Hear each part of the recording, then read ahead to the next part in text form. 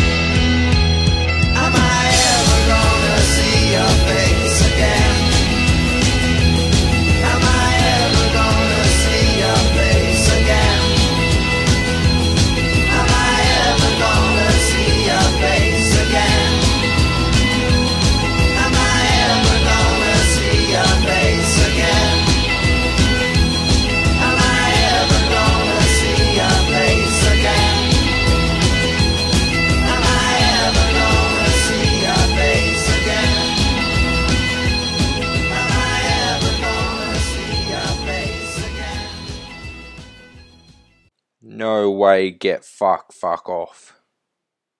Thank you for sticking around for that. It was a tribute to Doc Neeson, of course, the Angels lead singer. He passed away in the last few days that I'm recording this, last few days. But, so I thought I would play the Angels Am I Ever Gonna See Your Face Again right at the start of the show, because although the Angels weren't heavy metal, at one stage they were the loudest band in the history of Australia, and at one stage they were, at any stage in their career, they're huge, how do I put it? They're huge influences on every musician in Australia, and Doc Neeson himself was. So that's why I did it. If you don't like it, get fuck off. But am I ever gonna see your face again? No way, get fuck off. I apologize for the lateness of the show. This week it didn't come out on Tuesday, it came out on Wednesday. Two reasons for that is I'm been prepping like crazy for two in particular interviews. One I'm not ready to announce, and the other one is one of my idols, one of my top 3 idols, AJ Matter. from Soundwave, The Big Day Out, Harvest, Soundwave Touring, the Warped Tour EU. What else did he do? He's done everything. But he was voted the most powerful man in Australian music. Yeah, that's the reason why the show's late this week. But I've got about 6, I think 6 or 7 or 8. I don't know, it's less than 10 fan questions for AJ. I thought I would have more actually. I thought that 7 fan questions. That's all I got. 7 fan questions. I thought I would have more, considering it's like AJ Meta, the biggest name in Australian music, or the production side of it anyway. Yeah. So if you want to if you want me to ask him a question and drop him your name and your Twitter, hit me up on Twitter at Tom_Roberts 1989. That's TOM_ROBERTS 1989 1989. Or go to our Facebook, facebook.com/Full Metal Lockdown, or search for the Full Metal Lockdown podcast and we'll come up. Or hit us up on the email, fullmetallockdown@gmail.com, and shoot us a question for AJ with your Twitter handle or whatever, and or just your name, and I'll ask him. So far I've had 7 questions, and 6 of them didn't include names. Seriously. 6 of them didn't include names. Mind you, the 7th one is, I've had to modify it. My cousin Shane, he asked the question, who's headlining Soundwave next year? I'll ask him, Shane, but $100 says he won't answer seriously. But my bet is on William Shatner doing the spoken word set. I would pay $300 and watch no other bands on the day if William Shatner headline Soundwave doing a spoken word set. Doing a spoken word set of Cannibal Corpse lyrics. Fuck yes, that is a genius thought. One of the festival production managers, or like organizers, whatever. AJ, you control the 2 biggest in the country, Soundwave and The Big Day Out. What about Splendor? No, fuck Splendor. Soundwave and The Big Day are the 2 biggest traveling festivals in this country. Dude, come on. Will Shatner doing Cannibal Corpse lyrics for an entire set. Spoken word. How cool would that be? Even cooler than that is Eddie Vedder in the background playing ukulele. Fuck yes, I'm a genius. And then Will Ferrell in the background playing drums every time Will Shatner makes a joke. Yeah. Fuck yes. Anyway, so hit me up on the email, Facebook, Twitter, whatever you gotta do, and send your questions through to me to ask AJ Matter next. I don't actually know when his show will air, but it might be the next show, or it might be a couple after that, it all depends. Okay, so we're still looking for season 2 guests for the Full Metal Lockdown podcast. We've got 1 confirmed and ready to go. I just got to prep the questions and record the conversation with him. But I'm not ready to announce him yet. We're in talks with an international guest at the moment. In talks, he wants to do it. I want to do it. My publicist wants to do it, but his publicist has had something, health crisis or something like that. I can't go into much detail because it's not my place to, but hopefully that gets sorted out and it all gets confirmed soon. But we need I think 6 guests all up, and we've got 2, so I need 4 more.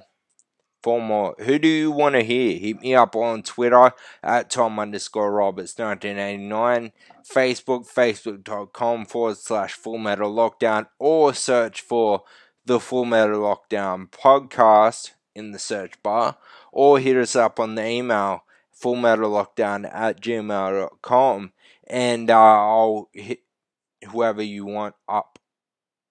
In other words, I'll try and get the interview with them. I'm trying to actually get an interview with 12 Foot Ninja. I've got a reply from the band. I got a reply from their Facebook anyway, but I can't get a reply from their publicist. What kind of shit is that? Anyway, so I also want to know, should I have international guests? This podcast is all about Australian metal. Should I have international guests? See, the way I want to do it is only if they've toured the country within the 12 months surrounding my podcast, whether they've toured it previously or are going to. So that's my view on it, but I want to know your view on it. Should I have international guests? Once again, hit me up on the Twitter at Tom_Roberts1989, or hit me up on the Facebook, facebook.com/Full Metal Lockdown, or search the Full Metal Lockdown podcast, hit us up with an inbox, or email me at fullmetallockdown@gmail.com. But on that note, I have sat down with some of the most legendary, in my books, legendary metal artists in Australia. And I'm sitting down right now with Greg from Dreadnaught on the line for the second interview with him. How you going, Greg? Good, thanks, Tom. How you doing, man? Not bad at all. I know last week we left off with me suggesting an album title for your next album, and you said it may be a tour name, but I did suggest Dedicated Fools, which is what you called yourself at some point in the interview. Yeah. That's just it, you know. Cool. But yeah, Dedicated Fools. It's probably not far from the truth. Well, I quite liked it. Yeah.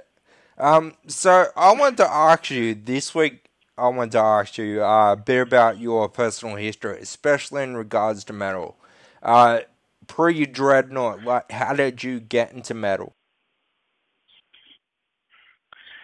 I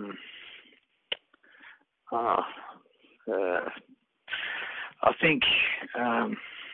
I guess, you know, I'm as I said, I'm in my early 40s, so probably the first time I ever heard anything heavy was Ram Jam's version of Black Betty back in, I think it was like, I must have been about 5 or 6 years old, and I mean, we all know that song sort of thing, and you know, when I heard that guitar riff, I fucking thought I'd heard God, you know, so I was only probably 5 or 6, and then obviously with AC/DC and things like that, you know, I had, you know, Jailbreak on single when I was, you know, 7 or 8 years old, things like that, and then, you know, Read the Rose Tattoo and The Angels, that sort of Australian rock and roll stuff. And then I guess the first sort of metal band I ever really heard was Iron Maiden, and that was when The Number of Beast came out, when they were, you know, really going for the global push as a band back then. And I think I was about 10, and yeah, I heard Run to the Hills, and I just went, wow. And then sort of got into Judas Priest and that from there. And then, but I've got to say, my uncle was probably the biggest influence on my musical taste and getting into heavier music. And he was probably 10 years older than me. You know, he did the Sabbath and everything like that. And he used to buy 5 albums a week, and you know, I get to hear a lot of great music through him. Yeah. So, do things like that, do family members and stuff like that, do they still influence you on what you listen to? Oh, no, not anymore.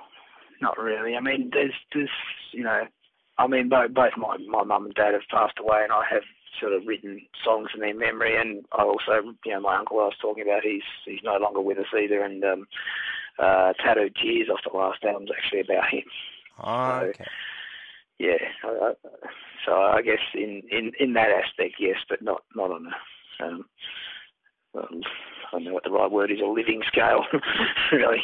Just I've written songs in dedication to family members that aren't here. But Okay. definitely when I was growing up, my uncle was probably the biggest influence on me. Yeah. He played drums in a band, and they did shit like Zeppelin and Sabbath and stuff like that. And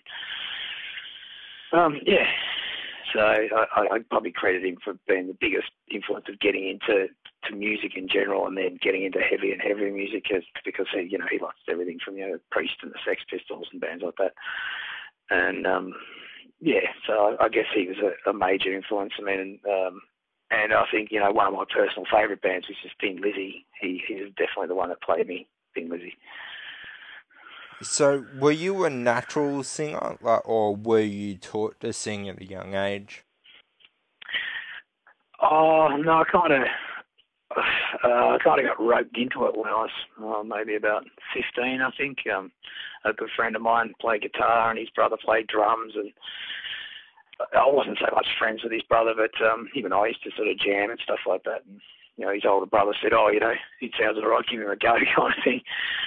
So yeah, I mean, I can't say that. I probably always wanted to be in a band since I was a little kid. That's definitely a thing. And yeah, when I was sort of 15, I think the first time I ever played, we did Grinder by Judas Priest. That's the first. I'm no Rob Halford, but gave it a shot. So that was sort of at 15. That was our sort of first public performance doing the Grinder by Judas Priest. So then moved on to other bands after that. Damage Factor. This is back in Tasmania with the two brothers, and also that had Rick Kelly, who used to be the lead singer of Bean Flipper, on guitar, and also Squiz, who's the former Dreadnaught, now King Barrett guitarist, on bass. Back when we were teenagers, so we used to do everything from Slayer and Pestilence to as well as original stuff as well. So it's just kind of progressed from there. I did another band with Damon from Dreadnaught called Ritual Killing. That was more a death metal thing that didn't last that long, but it was a bit of fun.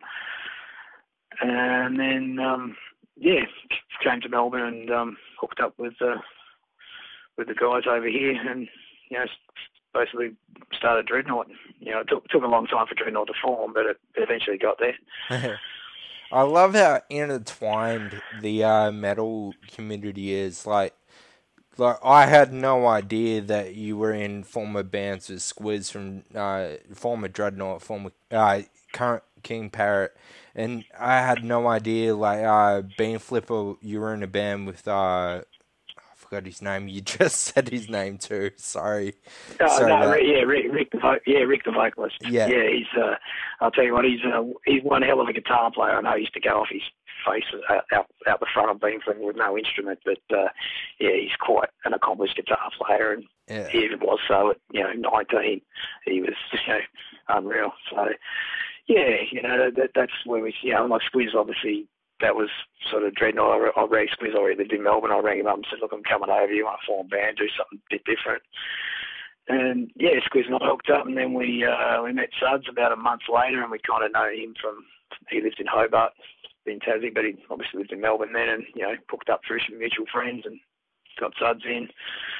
And then Damon was in and out for a little bit. He was doing a project called Wicker Man, which was with Rick from Bean Flipper before he joined the Flipper. I mean, what happened? I guess we were sort of Damon was in and out kind of thing, and then Richie was playing guitar for the Surf and Poo Bars, which they also had Timmy Jack Ray, who was the drummer from the Powder Monkeys in it. And they sort of folded, and Richie's like, "I'm sick of bands. I want to play guitar. I don't want to play any bands." And everybody around us kept saying, "Ask Richie to play. Ask Richie to play." And I'm like, "No, man, I'm not asking Richie. He doesn't want to." He's made it quite clear at that stage. And then he actually lived with Suds. And then one day we're all just sitting around, and he just goes, "I'll play guitar," just like that. And he's been playing guitar for the last fucking 23 years or whatever, 22 years. So and then Damon sort of Wicker Man kind of folded, and Rick moved on to Bean Flipper, and Damon joined permanently, and yeah, then it began. Oh, wow. Yeah, like I said, it is amazing So, how intertwined the metal community is. Like, because it's not just the Melbourne scene, like everybody in the Sydney scene, and I think it's a little bit sad that it's not an Australian scene, that it's Sydney, Brisbane, Melbourne, Perth, Adelaide, and they're all different scenes. But that's another subject. But yeah, it's funny how like everybody in the Sydney scene has been in a band with each other. Everybody in the Brisbane scene has been in a band with each other. Everybody in the Melbourne scene has been in a band with each other, etc., etc. And it's just awesome that yeah. there's that kind of community within the metal industry. Well, yeah, that's it. I mean, we've, well, just saying to you last week that, all, drummers that we've, and different members that we've had, which aren't really that many. We've had a few drummers, but, Ando is the only change from squids to bass, and that was, 13 odd years ago now. Yeah, we've never advertised for anybody. We never had to. We just, made some, you know, made some calls, and people said, "Oh, I know this guy." Yeah. Like we might know them too, or we sort of might not. But I mean, Marty, who's drumming for Dreadnaught, is now is from the Eternal, but the Eternal don't play a real lot. So Marty was looking for something a bit more. Oh, he's still with the Eternal, but something a bit more hands-on all the time. So yeah, we didn't know him, but he was great friends with Yeti from Frankenbach, and he kind of put us onto him. So we've never really had to advertise because of, reiterate your point about, everyone's played in the band together or knows someone who knows someone. Once you've been doing it for a while, and it's hard when you first start out, I think, to, get involved and play, sort of thing. But, after a little while, you sort of, you earn your stripes, and, there's guys who play in multiple bands as well, do solo projects and other shit, so, no, it's a good thing. Now, I wanted to ask you on that, on the talking about the multiple factions around the country that I brought up a little bit earlier. So, I wanted to ask this: who are your favorite metal bands of the past and present? Aussie metal bands of the past and present? Like, because a lot of people would say Dreadnaught on their list, but like, I wanted to get your point of view on this. Like, who are your past and present favorites? Favourites. I guess Alchemist to be one for sure. Definitely fucking great band. Alarm. I really like Alarm. They're a great band as well. King Barrett again. Just because they're a lot of good mates of ours are there. Damaged. They were fucking fantastic. Bloodduster. Fuck, I'm dead. They're fucking brilliant. Fucking, they're just, Jay and the boys, they just rip your head off. That's just, that's how you play grindcore kind of stuff. They're a fantastic band. Who else? I'm just trying to think across the list of, some bands that might know. Bean Flipper, I love Bean Flipper. Just trying to think of, stuff from over the years that, bands that may not be carrying on. Mortal Sin. Good choice. Definitely Mortal Sin. I was fucking, I was right into Mortal Sin when I was younger. Yeah, right into Mortal Sin. I loved fucking those first two albums, kind of thing. When they were, when they first sort of came out, they were fucking brilliant. And the last album's good. The last album's fucking good too. Yeah. So I was going to say, I'm not sure if they've ever done bad. Yeah, no, last album's fucking great too. So yeah, I mean, yeah. What about I could go Bach? on for ages. Sorry? What about Frankenbach? Oh, the Bach, of course, yeah. That's what I mean. I could just keep going on and on and on. Hadel Moore. I think Hadel Moore are brilliant. They're from Death Metal Band from Melbourne. They're fucking brilliant. Who else? I could just keep going on and on. 6 foot hick. I know they're not exactly metal, but they're watching them on stage is probably more dangerous than most metal bands. So yeah, definitely 6 foot hick. They're they're the most they're the most dangerous band in the country. Well, pretty much. on that, like, do you have any non-metal influences in your music?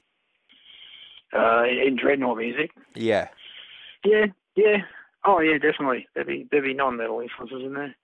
Definitely. I mean, Richie really likes classical. He drives around listening to the classical station in his car and stuff like Oh that. And wow. yeah, there's I don't know. I mean, like I was saying to you last week, Dreadnaught have eclectic musical taste as members. Yeah. So there's definitely bits and pieces. I mean, I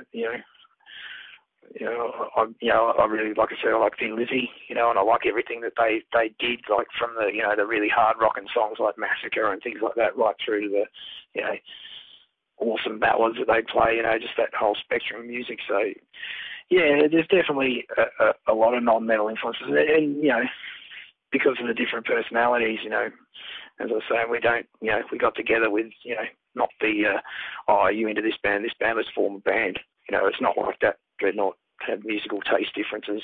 Yeah. So they're combining that into what we do, and that's why our albums are eclectic too. You get sort of, full-on metal stuff to, songs like Autumn and Someday, and then eerie atmospheric passage stuff, and, we've never wanted to sort of block ourselves in, Yeah.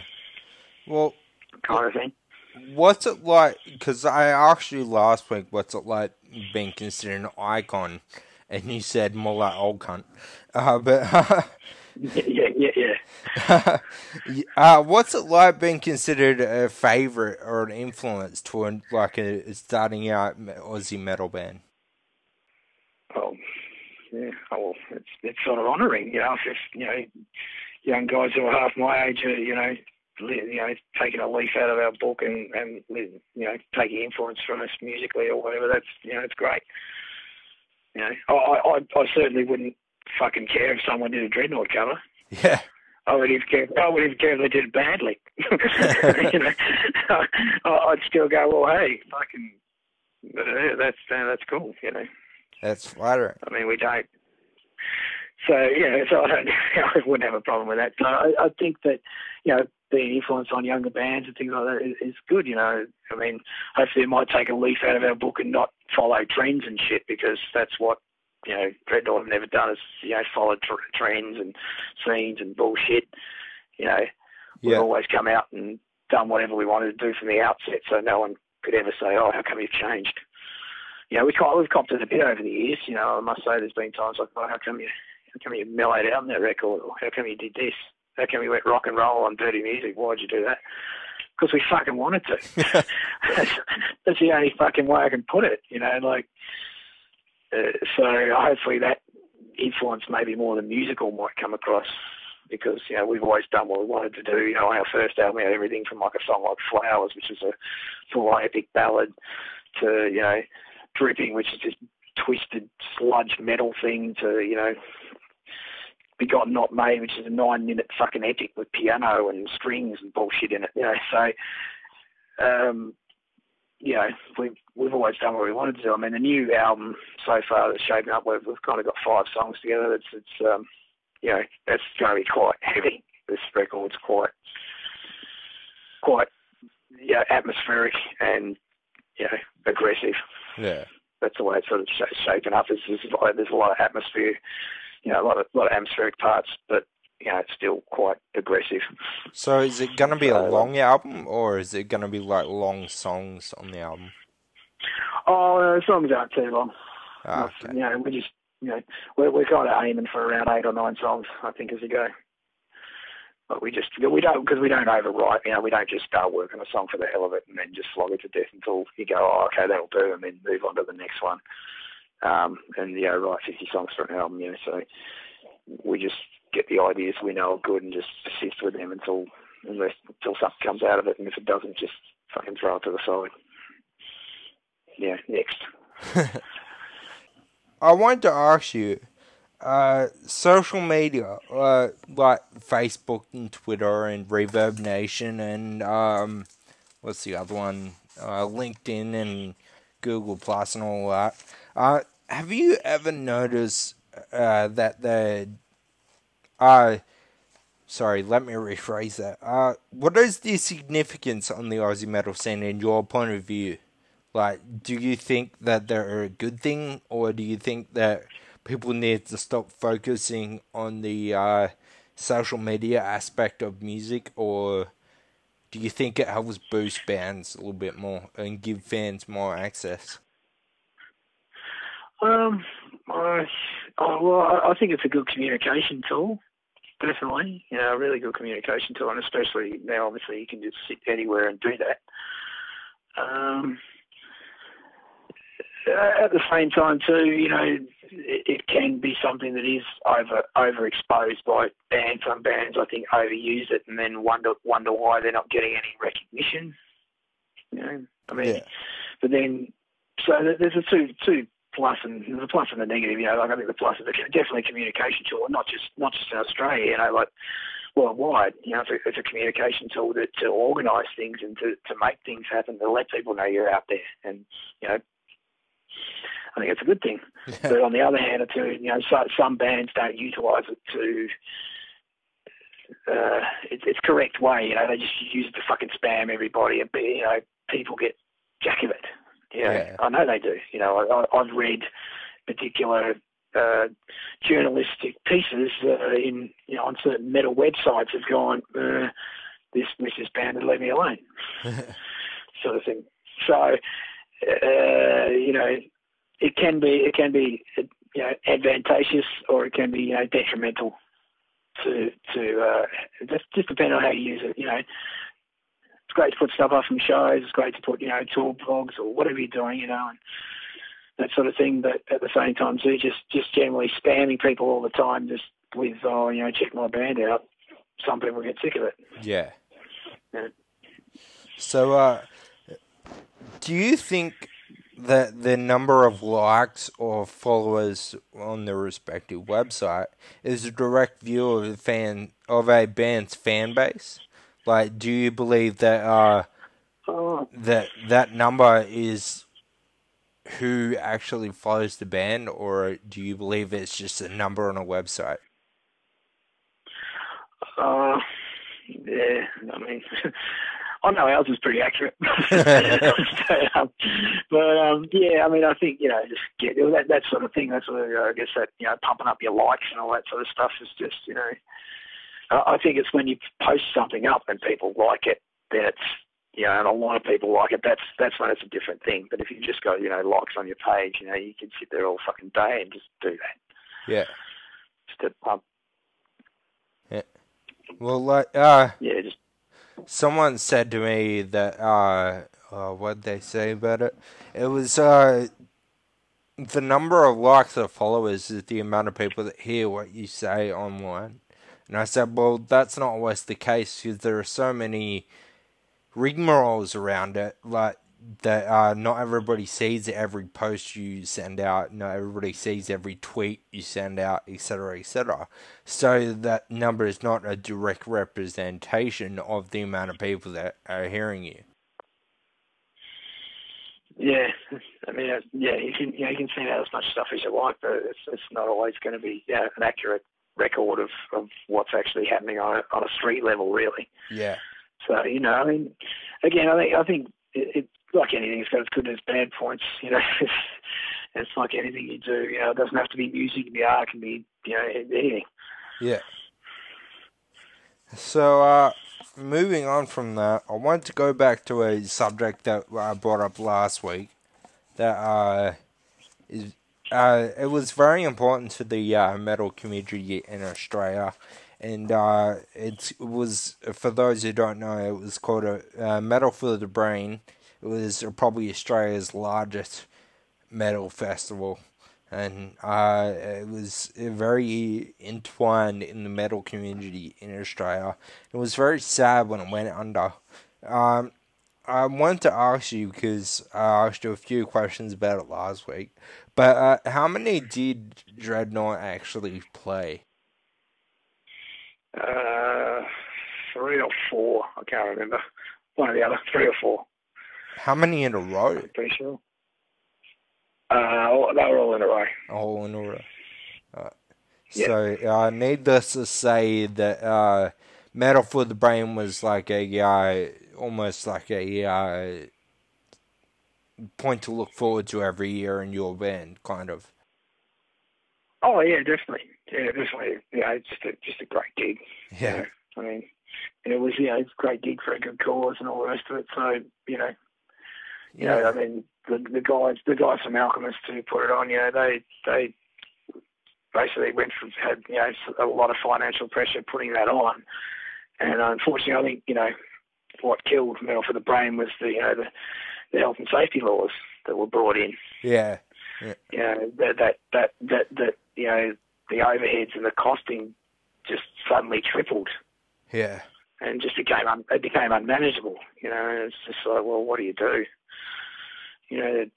The whole sort of thing just all that stuff came in, and it just all of a sudden you had to put big bonds on the venue, and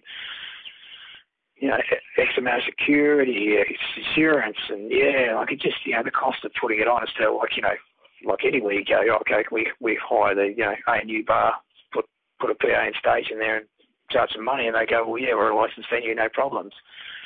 yeah, exactly. And just leave it at that. But no, but all the insurance and everything on the show just became way too much. So unfortunately, the guys had to stop it. A lot of people don't actually realize that Medal for the Brain was a charity event. Like, it was for a Yeah, young boy who was it brain damage he had. yeah. There's a friend of actually, Alchemist and Armored Angel. Yeah, Yeah. And I think I'm not sure exactly what happened to him. It was something tragic, I think. And they just put the first Medal for the Brain on to help with his hospital fees and things like that. And just it was and then eventually it just got bigger and bigger and bigger.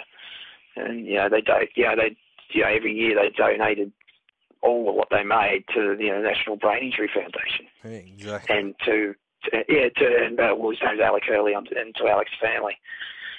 So they did what they could to help for, you're talking like 10 plus years. Yeah, And every band was quite happy to be there. I mean, we all, the interstate bands got a little bit of money just to help with some petrol, and that was it. yeah, That was it. So, he got up there, and it was just a great day. So, yeah. Was it? Yeah. So it's sorely missed in the metal community, I might add. Like, and I wasn't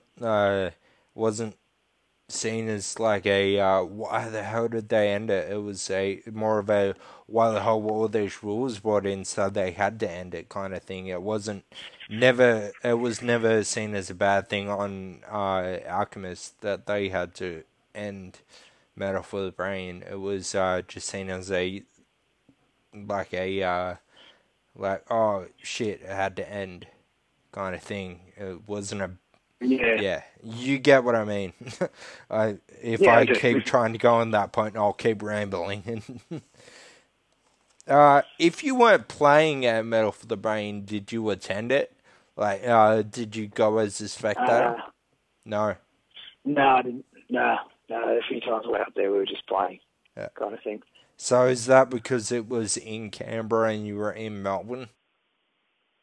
Yeah, it's probably more the case, just a logistical kind of thing. And back then, getting a flight to Canberra used to cost $400. Yeah. Kind of thing. That was way before Branson came in and changed the whole game, kind of thing. It was just that sort of thing. So no, they're always good to hang out at. Yeah. Yeah. So, do you believe not there will probably never be anything exactly like it ever again? But do you ever believe? Do you believe that there will be anything like it in Australia?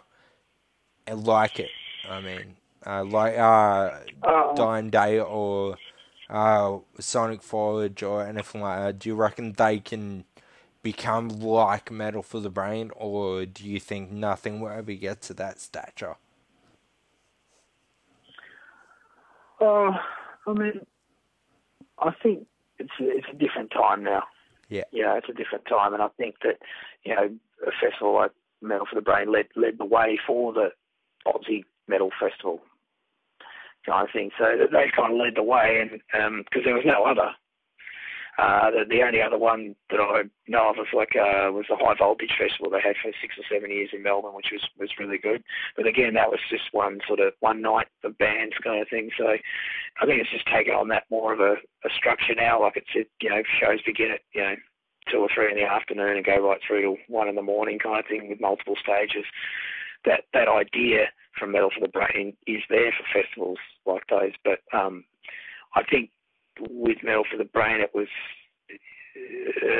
the weekend itself. Yeah. Like they get up there Friday night. They'd have a couple of the bands would always be playing a gig. So everyone had and they'd go, well, this is the official Metal for the Brain pre-party venue for everyone getting into town. So that'd happen, and then the show would kick off at 11 o'clock in the morning, and run right 12 hours of metal. Yeah. And it was during the day and during the night, and there was multiple stages. It's just a different thing, because I think, especially having it like the unis in Canberra, was there's big outside areas and things like that.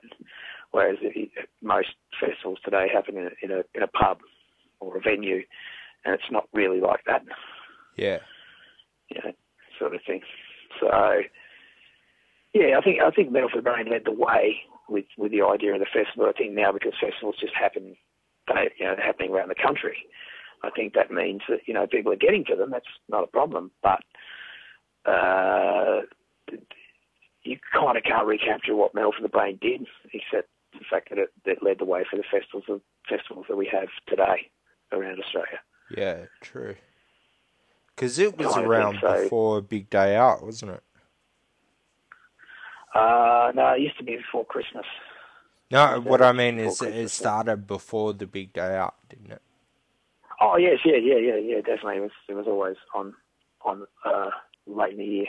Yeah. So and that's what happens too. Most of the festivals happen as the sort of summer starts kicking in, which is good. But again, they're just they're one day and night kind of things in a pub style venue. Whereas I think everybody used to travel to Canberra for the one event that there was every year. It's like an annual party kind of thing. So that's my feeling on it. Is Metal for the Brain was the leader of the Australian metal festivals for a long time, and now rather than one, we've got many, which I think only makes for a good thing too, because bands can go from city to city to city, and use festivals as good gigs to go to. So yeah. And play in more areas, so therefore more exposure for their music. Yeah, that's it. Yeah. So at a metal gig, it can be Metal for the Brain, it can be anything you want, really. What is your best or worst experience at a metal gig? Like dealing with fuckwits. How do you deal with fuckwits? How do you deal with heckling? People yelling shit at you. Do you get free shit from fans and stuff like that? Do you get free drinks from fans? Occasionally someone will buy you a beer. That's all good. But hecklers and stuff, I just I ignore them unless it's worth a comeback. Kind of thing. I've had a few people that I've had to have a crack at over the years for being off their heads and just being a bit too in my face as well. But heckling and stuff, I don't fucking care about that. You wouldn't stand up in front of people and do what you do if you're without insecure. So no, hecklers, if someone doesn't like you, it's just well, fuck, I don't care, mate. You paid your money to get in, get fucked. So what? You're a fuckwit who paid at the door, even if you don't like us. So not that I treat everybody like that. That's what I was saying last week. I don't care if it's 2 people or 2,000, you get the same show. But if someone's heckling and just go, your fucking band sucks, or do whatever, I don't fucking care, man. I don't care what you think. So that sort of stuff. So it's part of a gig, isn't it? Yeah. Yeah. At least in Australia it is. I mean, when we played in Japan, everyone just yells and screams and then stops and be silent. So, I was actually my next question actually leads into something like that. Have you ever noticed a difference playing state to state with Aussie crowds, or even internationally with crowds compared to the Aussie crowds? Like, are they rowdier in different areas? I think the rural centres go a bit harder. I think. Oh, really? So, like country over city kind of thing. Yeah. Oh, even the smaller cities around Australia. I think it's like Newcastle, Ballarat. But it's, places like that. They sort of when we played sort of regional stuff, it's generally been quite fucking in your face. Generally regional shows are generally that little bit more, a little bit more rowdy. Not that had great city shows, but just if you want a generalisation, definitely. I mean, you mightn't say have the major numbers there or whatever, but the people are there. They're out for it, and they're like, yeah, cool. Yeah. So I'd definitely say that. Have you noticed a progression in crowd attitude since 1992? If so, how big, what kind, etc.? Yeah, it's hard to say. It's hard to say. I mean, crowds are crowds and stuff like that. I mean, I guess one thing I don't go for the pit ninja bullshit. The what? I sorry? think that's just the pit ninja.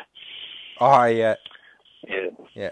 I don't. I mean, I don't say that as being some fucking old prick going, what are kids today doing? When I used to do it, it was called moshing. Not like that. I think it's I think like mosh pits are a unified thing. Yeah. Like they always have been. Like they can be the tiniest one with fucking 5 people up the front knocking each other around to massive pits of thousands of people who are doing walls of death and circle pits and shit like that. It's a thing of unity, even if you get hurt. Yeah.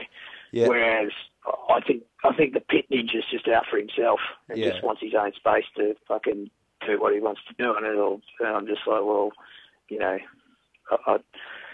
can really hurt someone, man, just being a dick. Fair enough. You get a forearm to the head, or whatever. It's rough. But the fact you're standing there with no one, a big circle around you, throwing your arms and kicking and shit like that, it's just like, well, you're actually going to hurt someone, and someone's, the strange thing, violence is abhorred in the pit. It's not on. If you see someone going down, pick their fucking ass up. Yeah, exactly. Christ, I've been picked up heaps of times. I think the last time big guy picked me up at napalm death, I was fucking getting trampled. But, I don't really have. And I know a lot of bands, metal bands I know, and they're not even older ones. They think, pit ninjas are dickheads. Yeah. It's just like, you're a fucking dickhead. You're just out for yourself and you're out to hurt other people. Whereas my point to that is that there's no unison, and metal is always has and always will be an outsider's music. Yeah. And it's the one thing that brings people together, even if they fucking like each other. Yeah. And the pit, whatever goes down in it, I'm not talking about jumping up and down in your fucking tracksuit pants shit. I'm talking, pits, real ones, real dangerous ones. Yeah. And there's a unison about that. Getting your cheekbone shattered in a pit because some guys are going as nuts as you are is a beautiful thing. Yeah. It's not about, that guy just caught me one, I'm going to smash him. It's like, no, too bad. You got in the way. Yeah. But well, I've been knocked out in pits before, but that was just because it was a pit. I wasn't pissed off about it. The dude picked me up and pulled me out of the pit so I didn't get trampled, but I wasn't pissed off about it. It was just what happened in the pit. Yeah, well, there you go. You see, you got knocked out. Yeah. But you didn't get knocked out by someone kicking you in the head. Yeah, exactly. Deliberately. You might cop a boot from a stage dive or whatever. That's fair game. Yeah. But again, that's my answer to that question is, a mosh pit is a united thing. Yeah. No matter how how it might seem to someone who's never seen one before and sees the amount of sort of violence that goes on in there. But the pit ninja who wants his own space to kick and punch at people, I don't see the point. It's get to do what you will, get into your music however you want to get into it, but go and stand over the side and be a pit ninja. Go and fucking stand over there, right? Because if you try, if you've got 5 or 6 guys doing that stuff in the middle of a big pit, they're going to get swallowed up anyway. Yeah. So unless everybody, so I mean, I'm not saying that it's a generational thing, anything like that.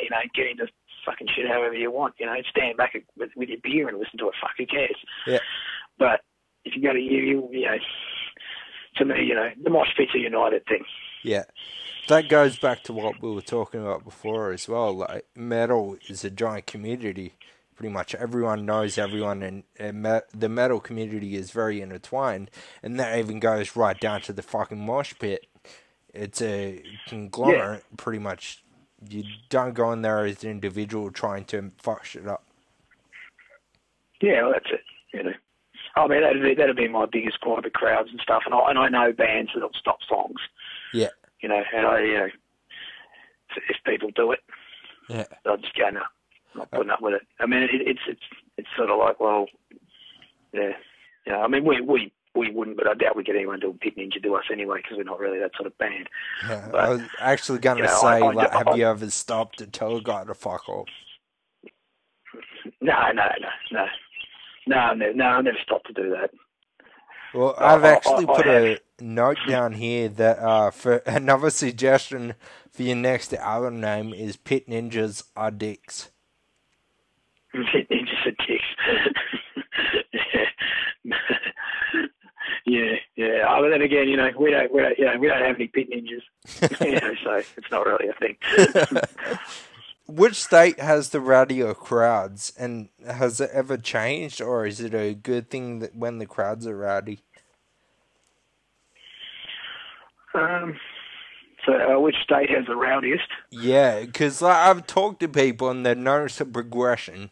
Like, Melbourne crowds used to stand there with their arms folded and just look at the bands and just go, oh yeah, whatever. And now they've noticed that, and the Sydney crowds were more active and moshing and all that. Now they've noticed a shift. Melbourne crowds are more, Sydney crowds, sorry, are more arms folded watching the bands, and Melbourne crowds are more active. Like, which state in your mind has the more active crowds?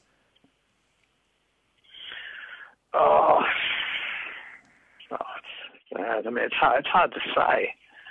I think I've played that many gigs in both cities that over so many years that fuck, I've played to no one and played to everyone kind of thing. So it's hard to put a pinpoint on that. I mean, sometimes we played, say, in Sydney, being a Melbourne band, and been totally blown away by the crowd response. Going, oh fuck, that's really good. Or we played in Melbourne to fucking no one. In our own backyard. There was definitely a period there where we were struggling to get fucking anyone to come and see us about 5 or 6 years ago. So,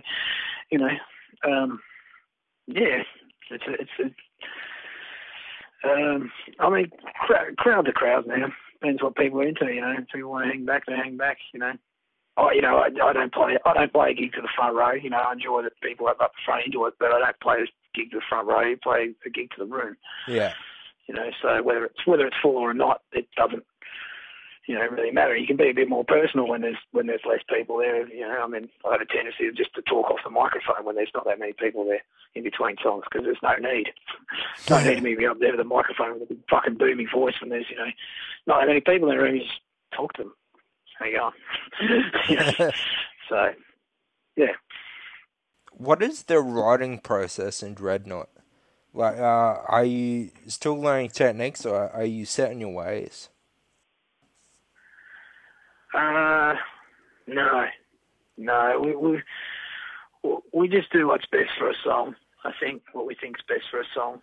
There's no real set in the ways. There's what kind of feels right.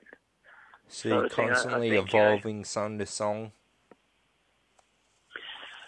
Well, yeah, I think, you've got to look at a song as, if you want it to be a song, then that's how it goes, if you know what I mean. So you how can I explain it a little better? Just, I think that we approach every song as an individual entity, and that's how they get written. Like, that's why over the years our music is so eclectic in its delivery and styles and stuff like that. It's because it's like, well, this is a good piece. Let's not waste this. Let's just do what we feels right with it.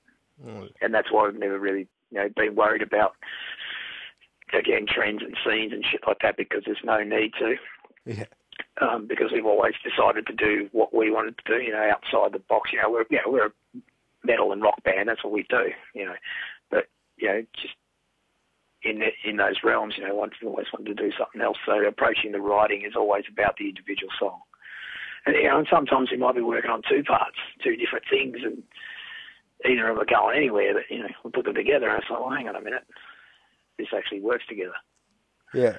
So, I mean, I think every band's different the way they go writing about songs. Some bands have one person that writes, some bands have all of them, some bands, go in with a complete formula, But for us, it's all about the individual song itself and what sounds right for that song, how that should be presented.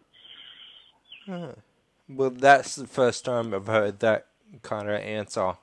Because like you said, a lot of bands say, like, oh, this person writes all our songs, or this person and this person writes all our songs, or we go in as a band, or we write our individual parts, come in and do it.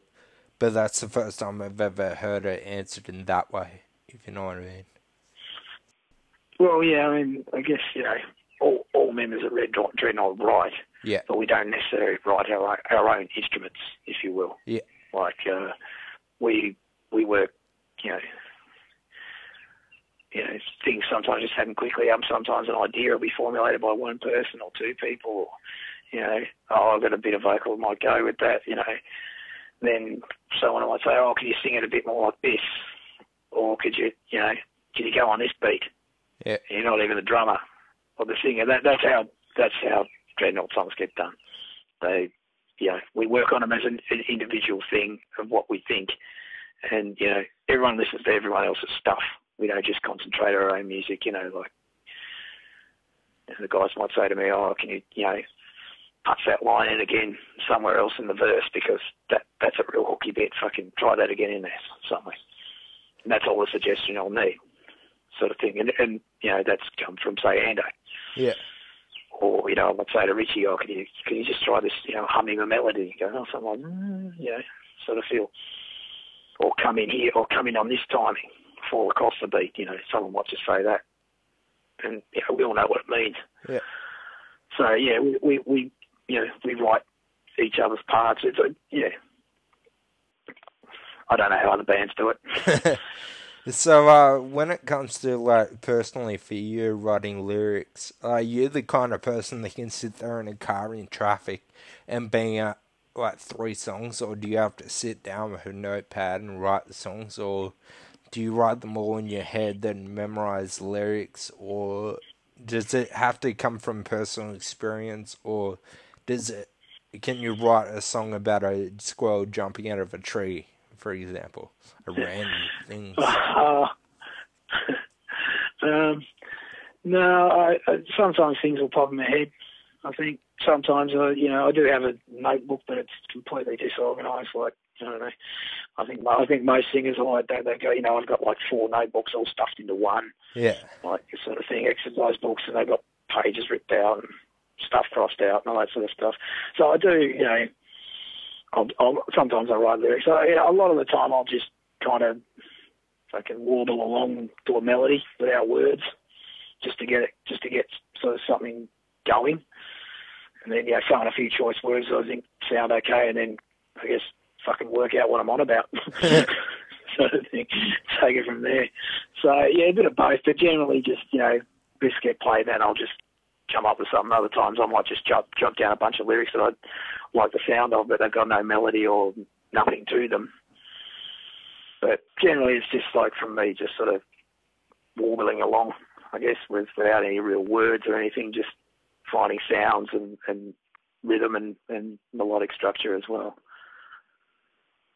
So I want to ask you the only true international question over the course of these interviews. Who are your international influences? The Dreadnaught Facebook says nothing, but you like Australian heavy metal. Were there... Yeah, of course it says nothing, you know. It goes back to the 5 individual members of Dreadnaught don't like each other's music. That's why there's no one influence. That's why it says, what are your influences? Nothing. Yeah. There's nothing. We'd all be fighting about what we're going to put up there. You know, if someone said, I want to put this band up there as an influence, fuck off their shit. I'm not having that on our page. So that's why it says nothing. Okay. I should have guessed that, really, because over the course of both those interviews, that statement has come up like 30 times. Everybody in Dreadnaught likes different stuff. Yeah, I guess for me, though, my like influences are definitely, Anacrusis for sure. Thin Lizzy, definitely another one. I'm sort of talking about the influences that have got to do with my approach to Dreadnaught. Definitely those two are probably the top two. And the reason being, like, their approach to songwriting and presentation of those songs too is definitely up there. I'd probably say all Australian rock and roll. Rose Tattoo, they're probably my favourite band of all time. Rose Tattoo for sure. And the reason I like them is because they play blues, which is definitely a favourite style of mine. Then they play rock and roll, and then they step on the fucking gas and play these just head-ripping songs like, Mantle Madness and All the Lessons and songs like that. It's just nice boys. They just fucking tear your head off. It's like go for the throat kind of stuff. So, yeah, they'd be a major influence. AC/DC and the Angels, definitely that era of Australian pub rock. They're definitely influential on me as singers. Metallica, definitely I was right into Metallica and Maiden when I was younger. Those guys would be big influences on me. Were there any non-metal? Like, I know Metallica and Maiden, but were a few people from that era, say like early Peppers or a lot of punk bands come to mind. There were a lot during that period, but is there any non-metal influences? Melissa Etheridge. Melissa, oh wow! I love Melissa Etheridge's voice. Yeah. She's just fucking unbelievable. Yeah, she's definitely, like, as far as a singer and songwriter, yeah, she's fucking brilliant.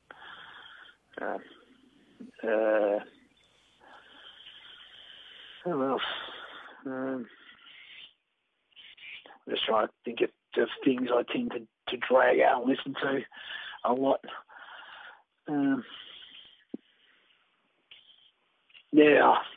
I could think about this one for days, go on and on about it.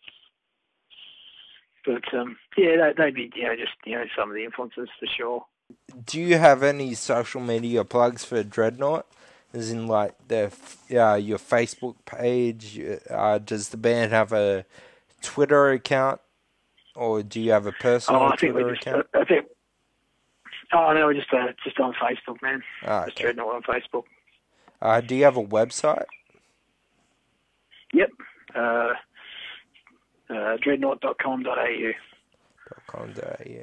And how do people, if people want to get in touch with you for bookings, how do they get in touch with you? Well, basically, it's via Facebook. We sort of take care of our own stuff, so yeah, just Yeah. just via Facebook. I mean, we generally plan our own shows, that kind of thing. I mean, if people want to ask us to come and do something, we'll consider it. But yeah, generally we like to plan our shows as well. So yeah, all Yeah. good, man. Okay. Well, that's been Greg from Dreadnaught, and I've got to let him go now. So, thanks, Greg. See you later. Cool. Thanks, Tom. See you, mate. See ya. Please hang up and try again. So that was Greg Trull from Dreadnaught. This is his second interview of on the Full Metal podcast. Thank you, Greg, for coming on the show. We got cut off there. The actual interview went for almost an hour and a half. But yeah, we ended up getting cut off, and I had to edit it to make it fit into the show. But I'm thinking about releasing the podcast premium editions where you can get like the full unedited interview with the person, because most of the interviews have to be shortened to fit into the hour and 15, roughly hour and 10 time frame. But next week, you won't have to worry about that, because next week there won't be a show, and maybe not one the week after either. We don't know yet. It's because of the fact that this Saturday I am getting married to the woman of my dreams. And she is the woman, absolute woman of my dreams. She's the mother of my child. She's the light of my life. Anyway, so next week there won't be a show because I'll be newlywed, and I don't want to do a show straight after my wedding, or record during my wedding, or record the day after the day before my wedding. Anyway, so I don't know if it'll be back the week after my wedding or the week after that, but it will be back within that time, sometime. I'm not sure, but you can look forward to the second half of season 1 with AJ Matter, Matt Young from King Parrot, and hopefully Wade McKay of Recall VOR, voice of rule. Sorry, I just love saying that. Anyway, a few weeks ago I actually forgot to do this, but my usual goodbye line is goodbye, I love you. This week I'm doing the quote of the week as per Andy Dowling's request. It's goodbye, Mark Feltner's your mate.